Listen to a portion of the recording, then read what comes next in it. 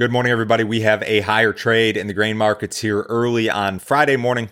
It is 6:30 a.m. Central Time.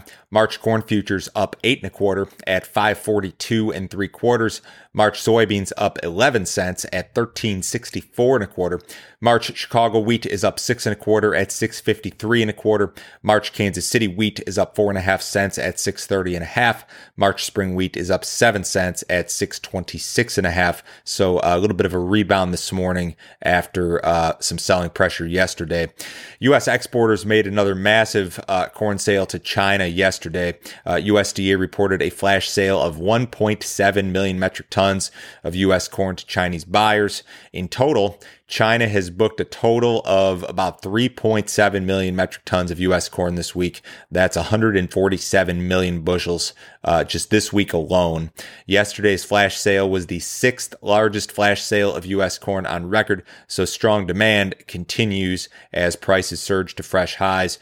U.S. corn is still the cheapest available on the global export market, so if anybody, China included, needs corn now or during the next couple of months, U.S. is still the best game in town, certainly. It's also interesting to note that USDA, I believe, reduced its export forecast for corn in this month's report, and they may have to walk that back and move back higher given some of these sales. Now, of course, there's always the prospect or possibility of cancellations or things along those lines, but there's no evidence to support that at this point in time. This is kind of an interesting story. The U.S. oil industry is seeking to align with corn growers and biofuel producers. The oil industry wants to form essentially an even larger lobby against the Biden administration's push towards electric vehicles. This, of course, would be a very unusual alliance. Oil groups and the corn lobby, biofuel lobbies are typically adversaries. But in this instance, I guess they share a common cause. Some of the comments here are in the news wires I find to be pretty funny. Jeff Cooper from the Renewable Fuels Association said, "We weren't born yesterday, and we're not going to let the oil industry play us like a fiddle. They have a long history of pushing surrogates and proxies to the microphone to do their dirty work, and we're not interested in that." The National Corn Growers Association is considering whether to send staff to a meeting next month.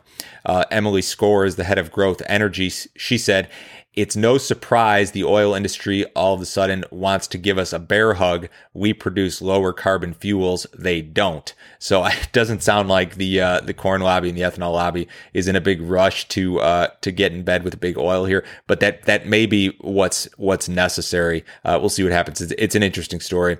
In news that's kind of related, General Motors has announced a plan to phase out gas and diesel powered vehicles by 2035.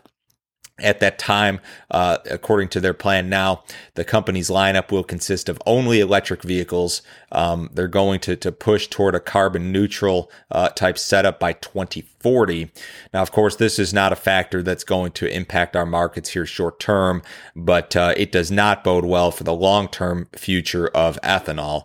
I mean, GM's doing it. You've got your Teslas out there. Every major auto manufacturer is making a push toward electric vehicles, and things are going to look very, very different 10 to 15 years from now in regard to fuel usage, usage for ethanol. It's probably not a matter of if, it's just a matter of when and how at this point that this transition takes place. So, long term and 10 to 15 years from now, I understand is a long time, but we may need to find some different sources of demand for corn in particular.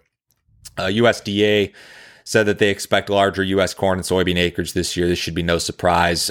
One of their chief economists said at the conference in Paris, "Since the price of both soy and corn are higher, the price signals are really to plant more of both, and that's what we expect to see." Now, of course, we won't see the planting intentions report until the end of March. The estimates that we've seen so far from private groups suggest that we could see an overall increase in combined corn and soybean acreage of more than 10 million versus last year. You've got to keep in mind that in 2019, we had more than 20 million acres of prevent plant. Last year, we had more than 10 million acres of prevent plant. Prior to those 2 years, we had been running at like 2 or 3 million or in that neighborhood. So, if you were to bring a lot of those acres back into rotation and then take some acres away from wheat, from small grains, you could very easily increase combined corn and soybean acreage by more than 10 million, especially at these prices. Soybean crop estimates out of Argentina have been reduced slightly. The grain exchange pegged the crop at 46 million, down from 46.5 previously. USDA was at 48 last month. They may have to come down as well. Due to high temperatures and limited water supply in key farming regions, our soybean production estimate has been reduced. That's what the exchange said in a report. So I don't think that that's a big surprise to anybody.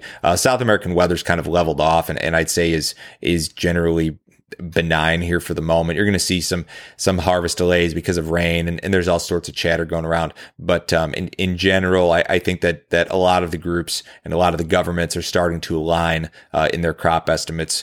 Certainly, the cattle market finished a little bit lower yesterday. Not a ton of cash activity this week. 111 to 112 in Kansas yesterday. 110 to 111 in Nebraska. There was some stuff in the South at 113 on Wednesday. So despite the fact that the board has acted much better, we have really not seen it reflected in the cash to a very significant extent just yet. Ahead of the cash open, the stock market's lower. The Dow Jones is down 184 points. The S&P is down 25. U.S. dollar's up a little bit. Crude oil is up 17 cents in the March WTI at 52.51. Bonds are lower. If you guys need some more information from me, as always, you can visit my website. It is www.standardgrain.com. Go to that website, click on Grain Marketing Plan here in the upper right-hand corner. For $49 a month, you sign up through PayPal, and it bills your credit card automatically. $49 a month, I'll send you my morning email. That goes out every business day at 6:30 a.m. Central Time. I'll send you my text message service. You can cancel this deal at any time. It includes all of the overnight headlines that you need to be aware of, any new grain marketing recommendations. I break down my recommendations by crop year, and by percentage. It's tracked every day. It's very specific. Certainly check this deal out. There's no other obligation, no other fee. You can cancel it at any time whatsoever. Everybody have a wonderful weekend. I will talk to you on Monday.